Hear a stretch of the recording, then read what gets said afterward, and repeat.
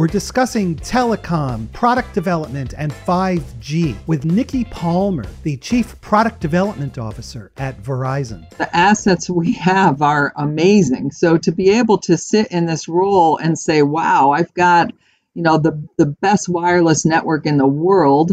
I've got, a capital budget of, 18 or so billion dollars a year that continues with that network investment to ensure that it's the best. I've got fiber infrastructure that supplies it all, and a wonderful, loyal customer base. So, you're looking at these assets, and in some ways, it's like a kid in a candy shop. And now our job is, how do you connect them in different and unique ways with the advent of new services and new technologies that just continue to come upon us to serve customers. So, and honestly, it just starts with our people. And I will tell you that we truly have the best engineers and technologists in the business. And, our credo at Verizon, says that, bigness is not our strength. Being big isn't, but being best is, and best starts with people. And I'll go back just to the pandemic for a minute. And, it's affected us all. Certainly, and it's hard to talk about it in positive terms sometimes without acknowledging, the people that have fallen ill and been victim to COVID-19, and all the people that have lost their jobs, and the dramatic impact it's had on society. During the pandemic, our first responsibility was to our employees, their safety and their health, and doing that and ensuring that that we had a way of quick, open and honest communication, and just amazing programs to stay connected. That became, really number one priority. And I'll tell you, I've never been prouder. I've been in the business and been with this company for 31 years now.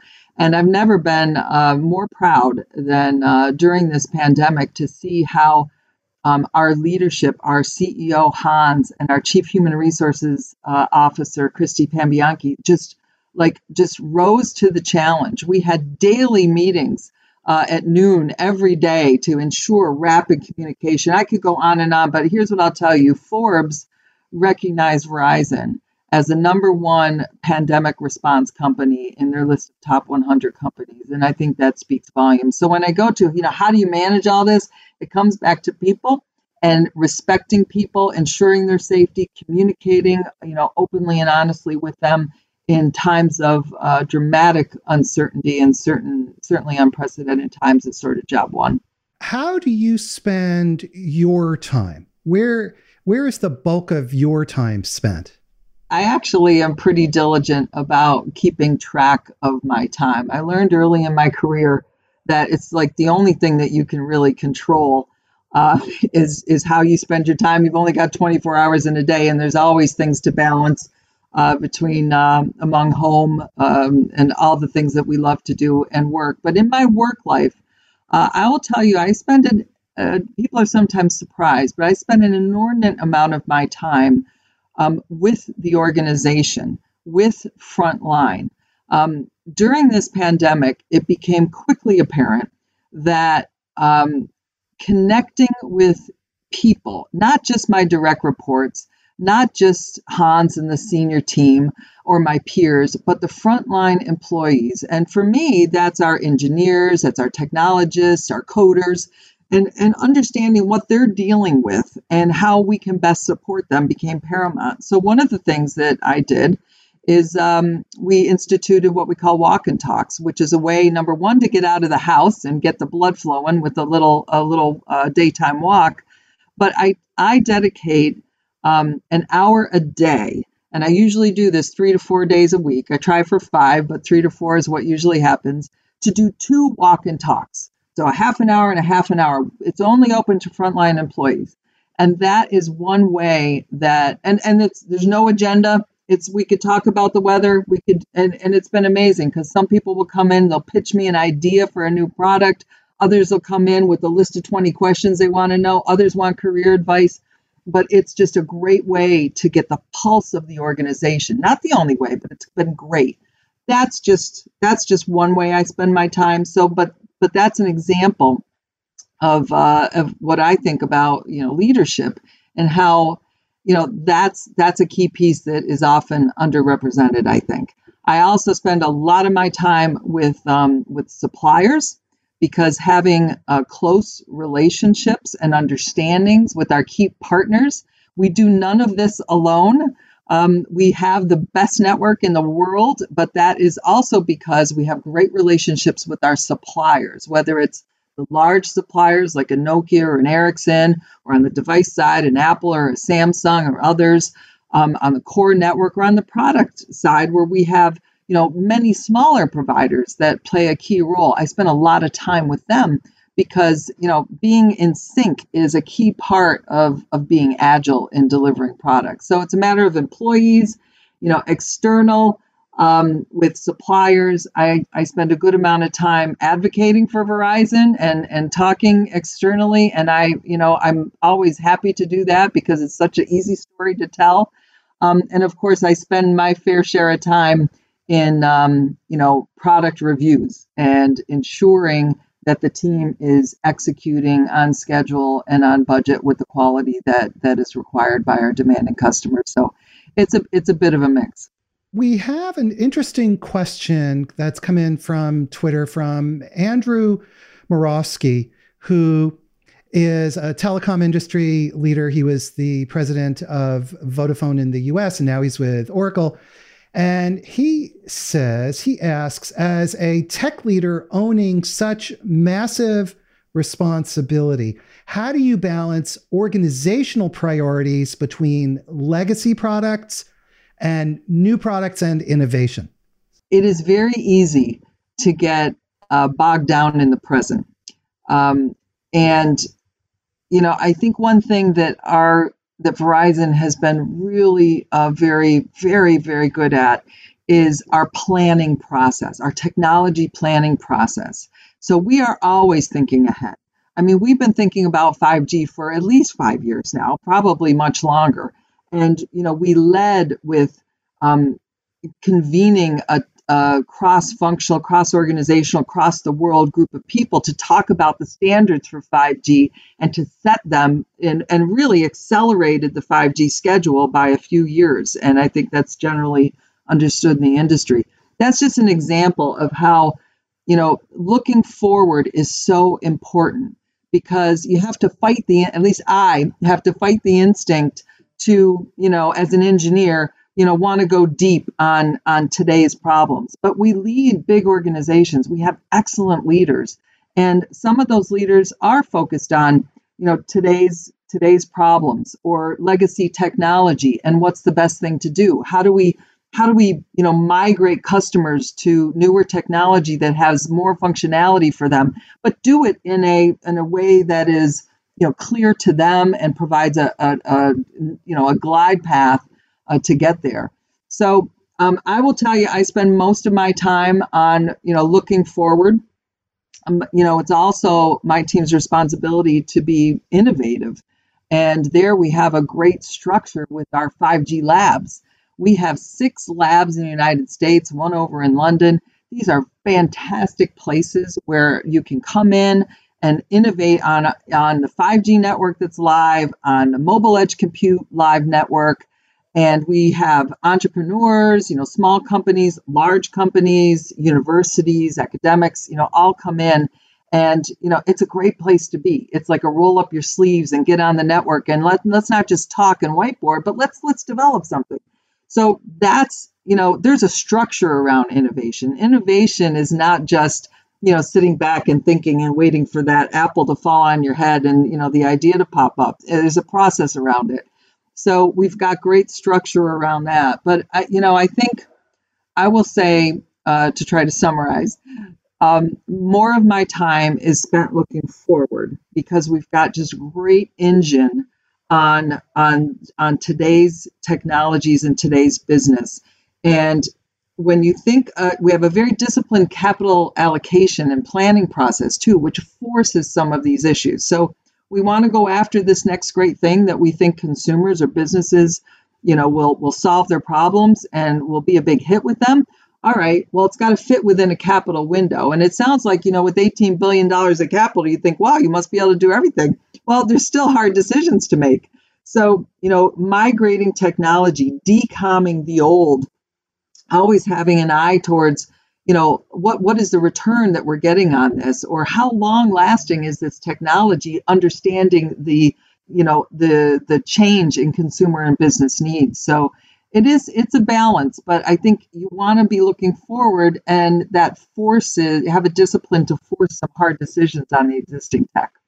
How close are you to the products? The reason I ask is because it's clear, given the scale at which you operate, that much of your time is spent being an inspiring leader, developing plans, and so forth. Yet you're a technical person by background. And so how close are you to the products themselves? Before running product development for Verizon, I was the CTO for Verizon Wireless. So when Verizon Wireless was its own unit, we had very clear understanding that all the products we launched, we should know how to use as a leadership team. So this was done to me, and then I did it to others. So if we're launching you name it, Verizon Cloud, great product that can help with consumers in terms of their storage needs for pictures, contacts, other things. I would be asked by my CEO, have you tried the product? And I pull up, here's VZ Cloud, and it works great. And so it became the culture of the organization to know our products and use our products. And that has been around for a long time in Verizon Wireless. So we all bring that with us.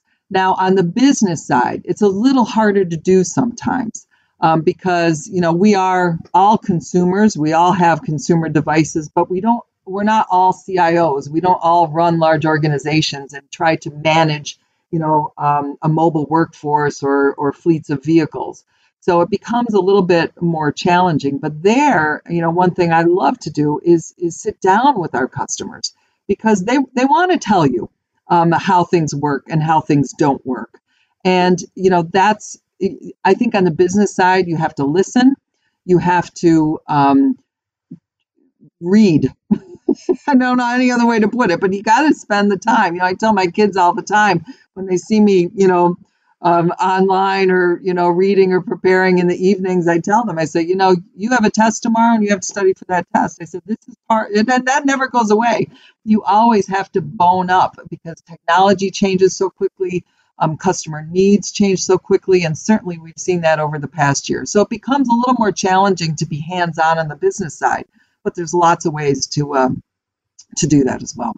And we have a question from Twitter from Arsalan Khan on this subject of how you work with your customers. And he makes the comment that he says, it seems that Verizon is almost acting as a consulting firm in some respects, guiding your clients, because it seems like because of the collaborative relationship.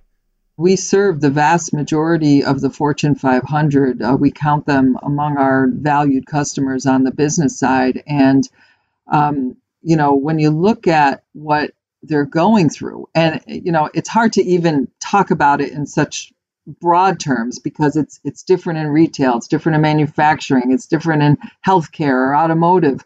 But we have those relationships with those customers. And it's our goal to be their trusted advisor on their digital transformation journey.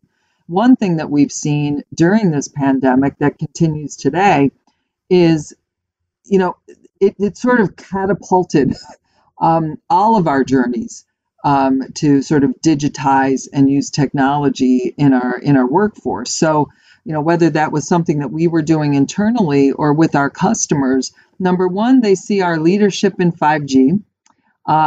Number two, they hear things like mobile edge compute, and they think to themselves, what can that do for me?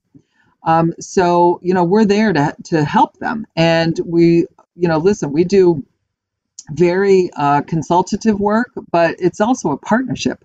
And we bring them into those 5G labs that I told you about.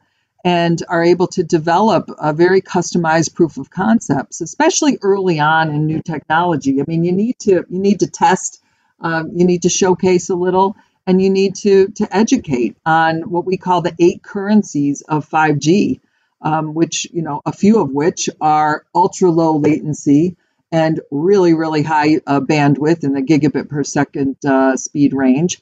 Those things plus, the reliability advantage and the IoT or connectedness advantage. These are just some of the things that 5G service provides over 4G or any previous generation of service on the mobile side. So when a customer hears these things, they say, wow, that sounds great, but how can that help me? And I think you can't just go in with, solution upon solution without really understanding what the pain points are. And luckily, we have a great business working with those customers, industry by industry, customer by customer. And then it's my job to be able to say, oh, wow, here's a great augmented reality solution that worked for healthcare.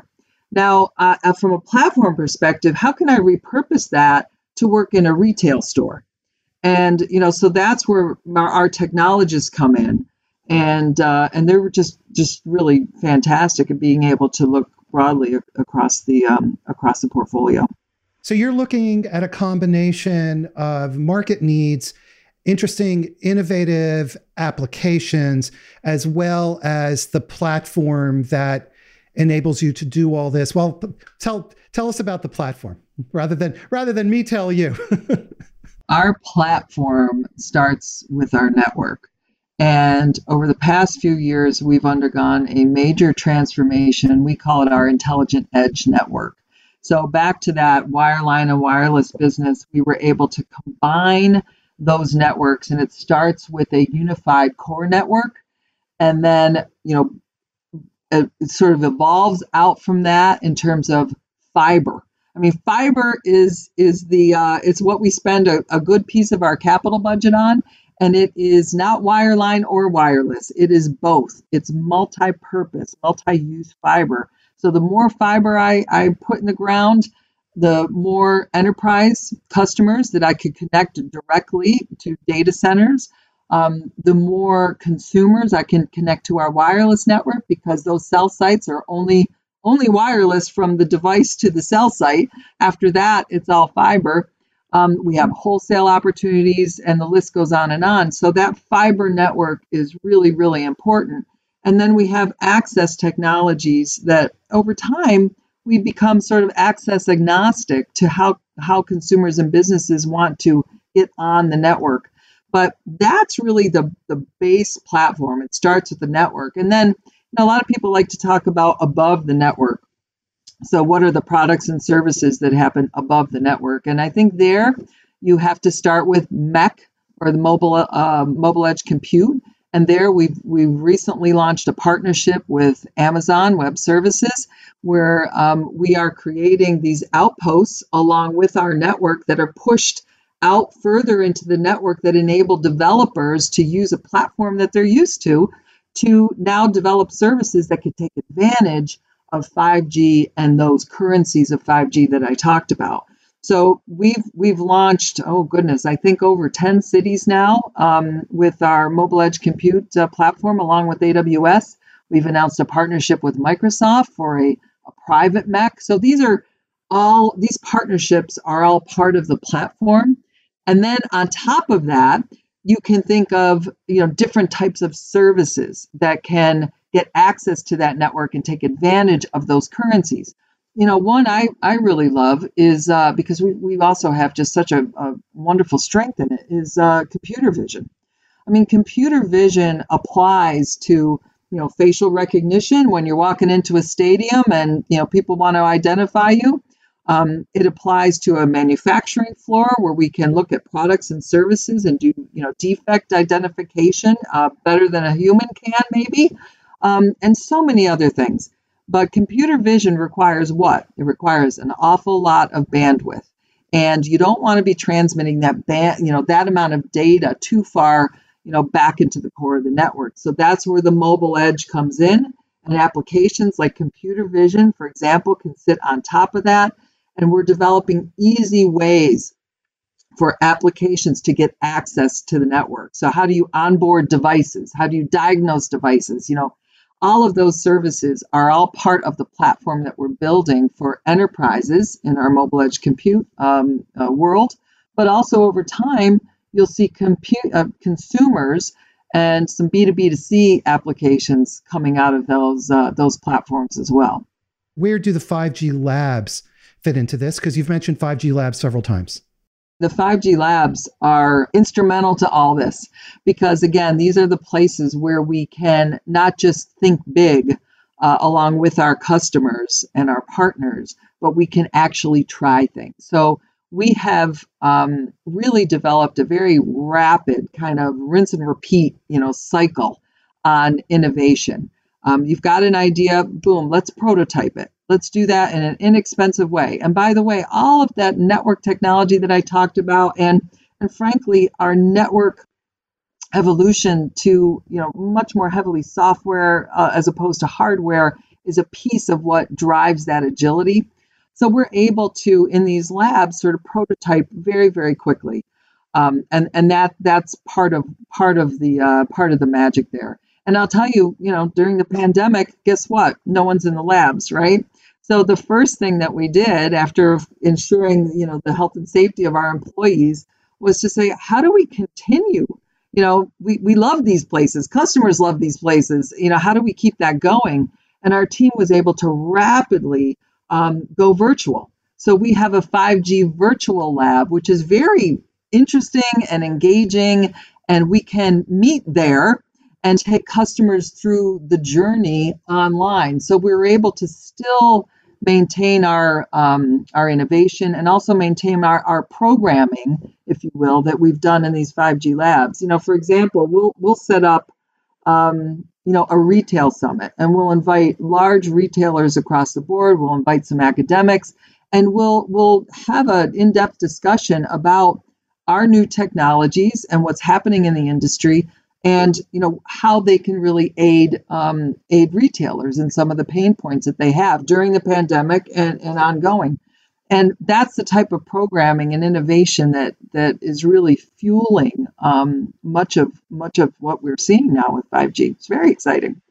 So the labs then is almost a kind of bridge to help you at Verizon understand the real market needs from your customers and where they want to see all this go.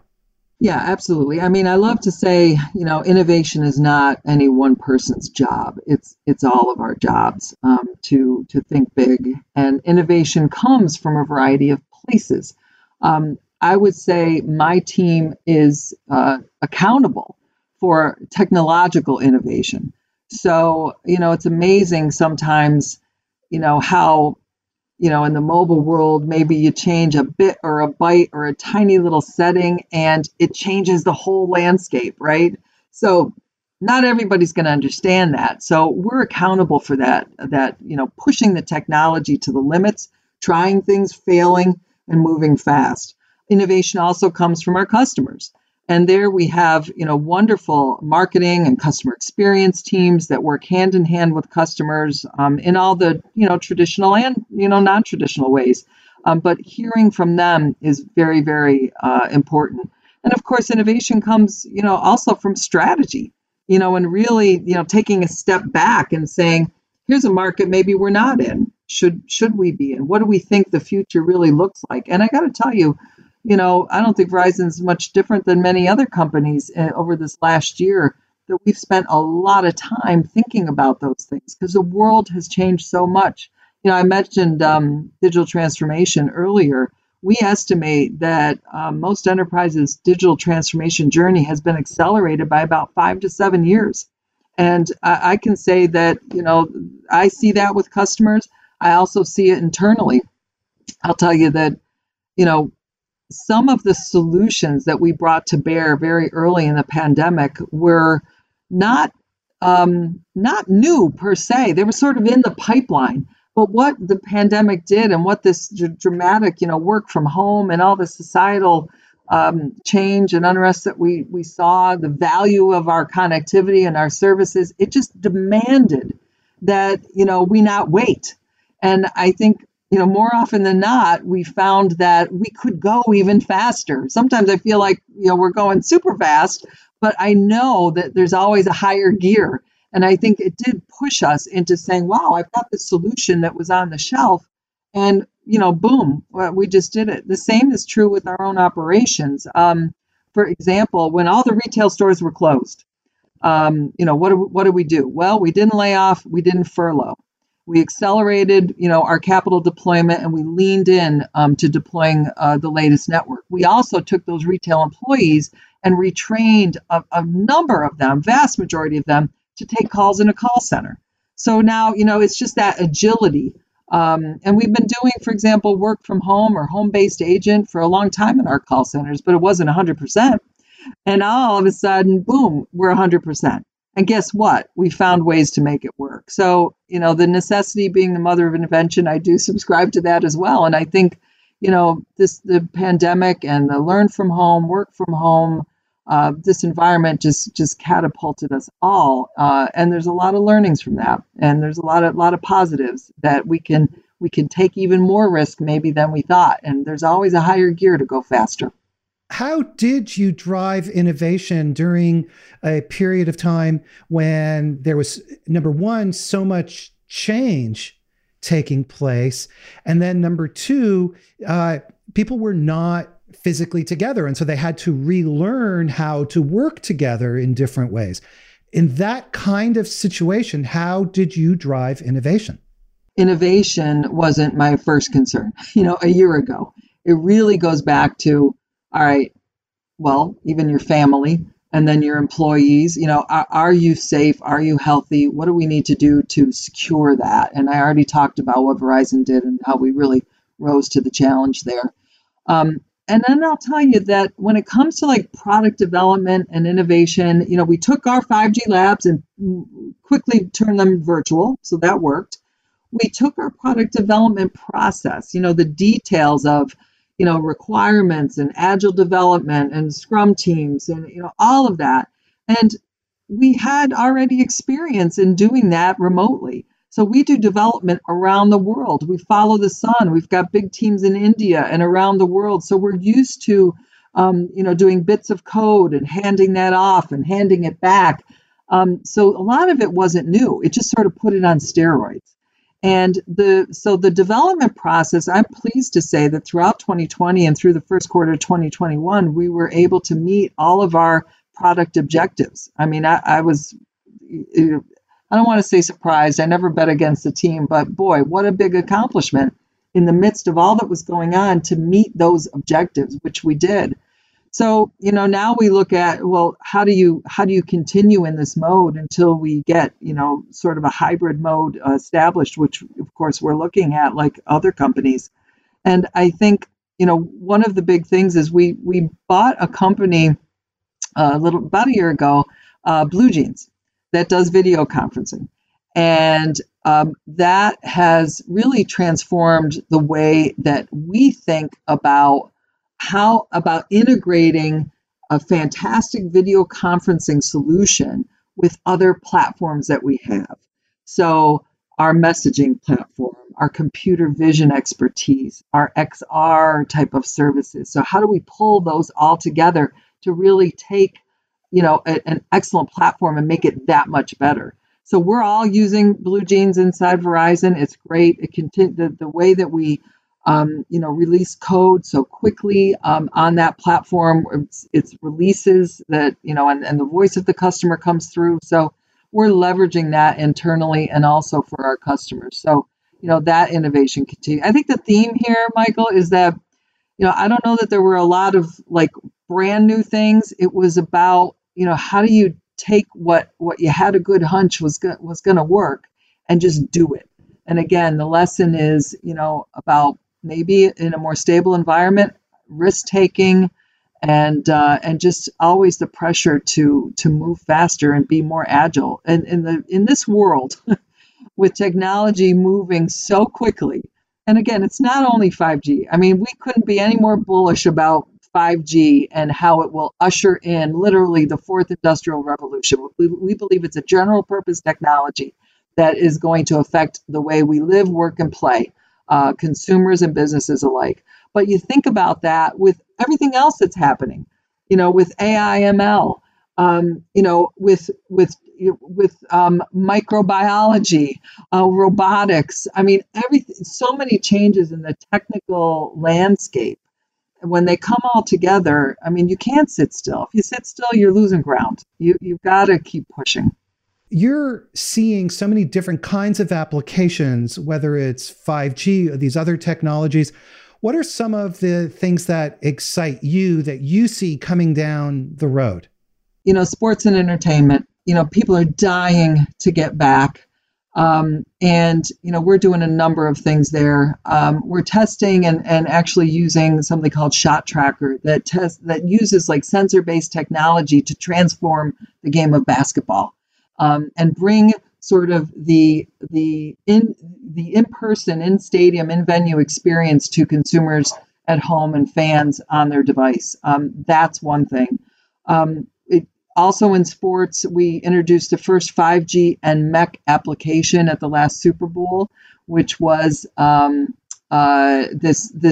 mobile game called the NFL Ultra Toss, where you could sit on your device and virtually toss a football into a virtual truck that sat in the middle of the field. So multiplayer, in-person game, which would have been very hard to do on any other technology. So that's done.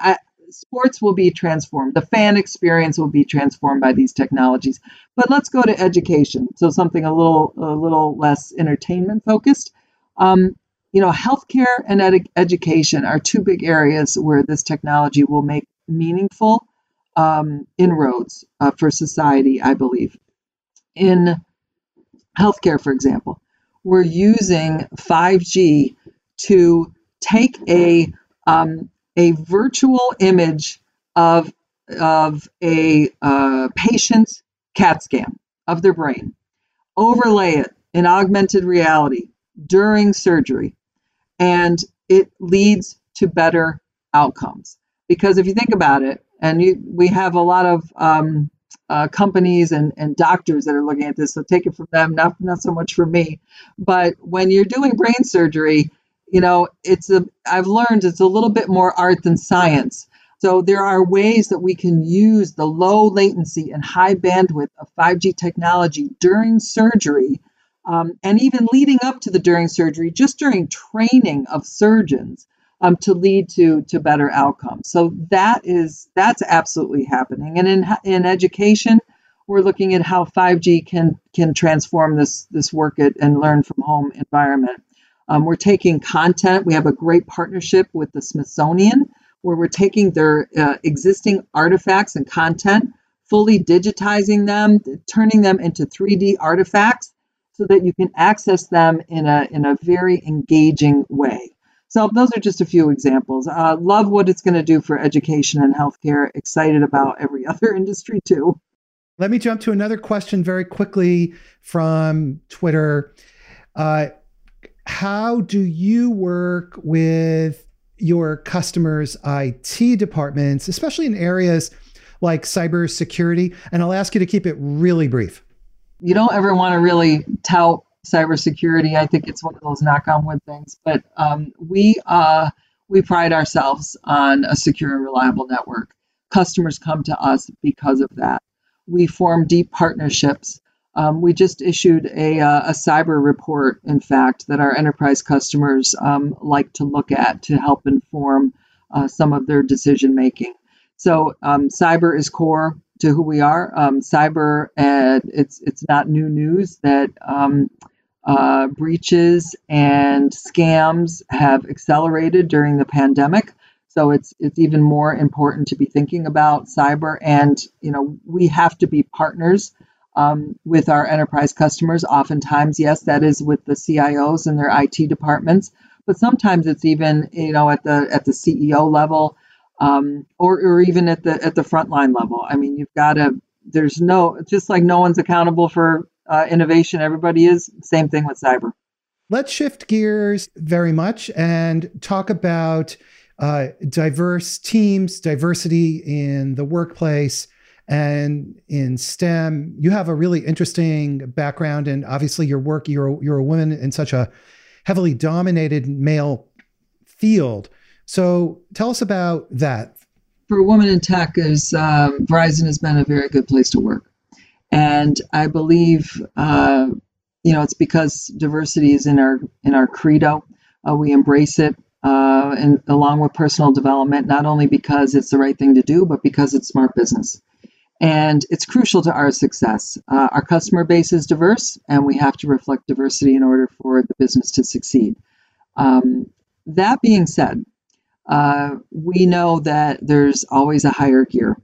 And we've worked hard to improve the representation of women and minorities in our workforce, especially in tech.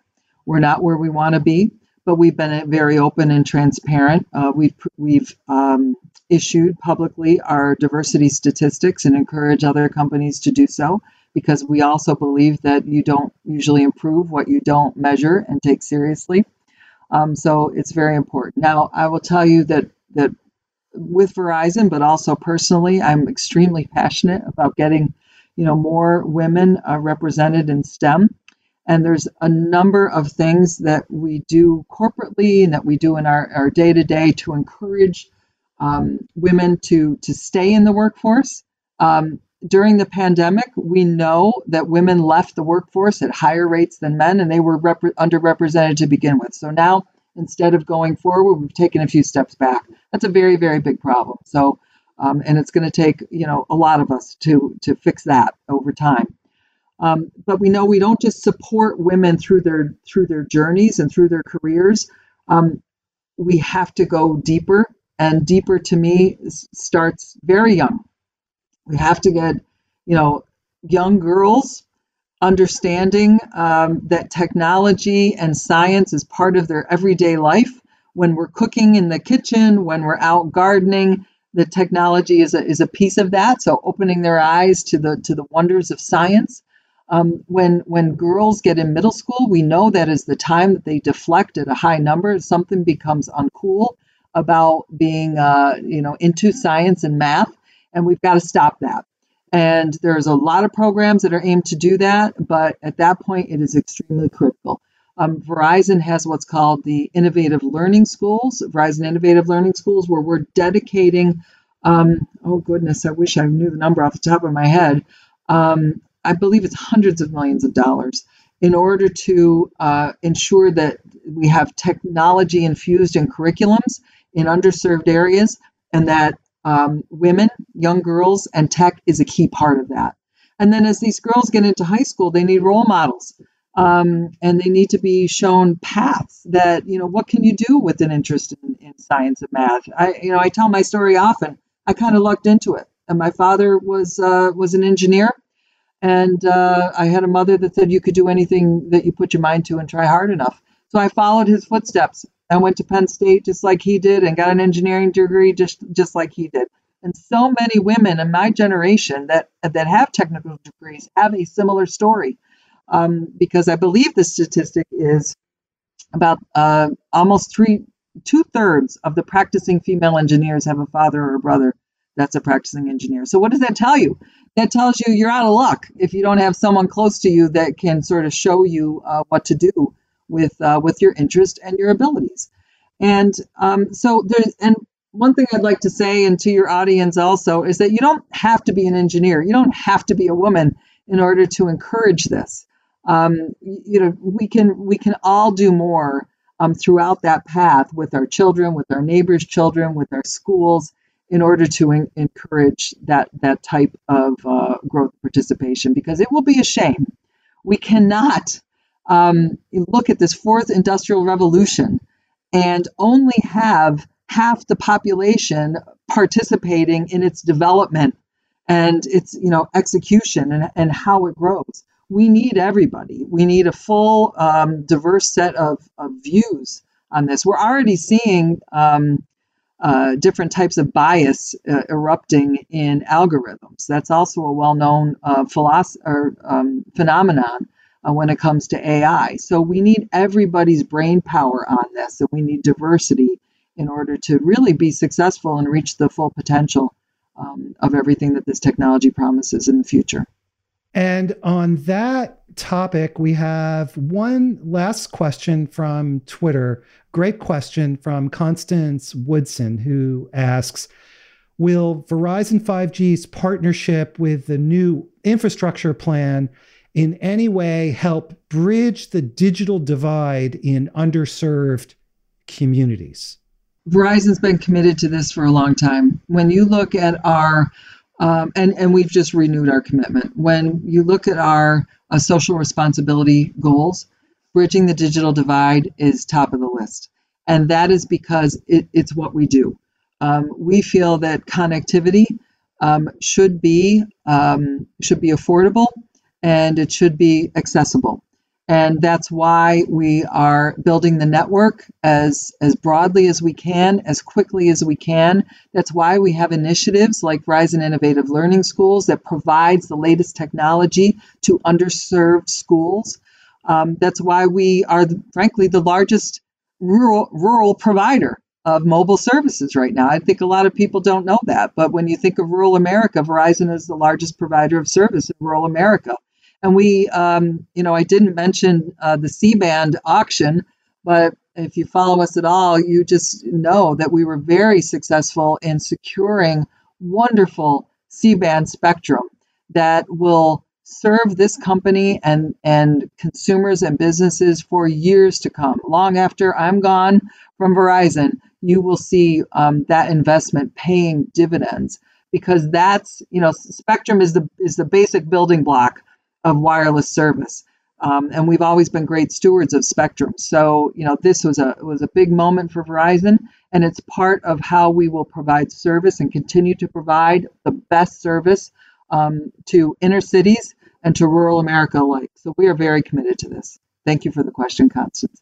All right. Nikki Palmer, Chief Product Development Officer at Verizon. Thank you so much for taking the time to talk with us and share your thoughts and your views with us today. Really been a pleasure. Thank you so much, Michael. Everybody, thank you for watching. Before you go, please subscribe to our YouTube channel and hit the subscribe button at the top of our website. A huge thanks to Nikki Palmer of Verizon, and especially to all the people who contributed and asked such excellent questions today. Check out cxotalk.com. We have great shows coming up, and we'll see you again next week. Thanks so much, everybody. Take care. Bye-bye.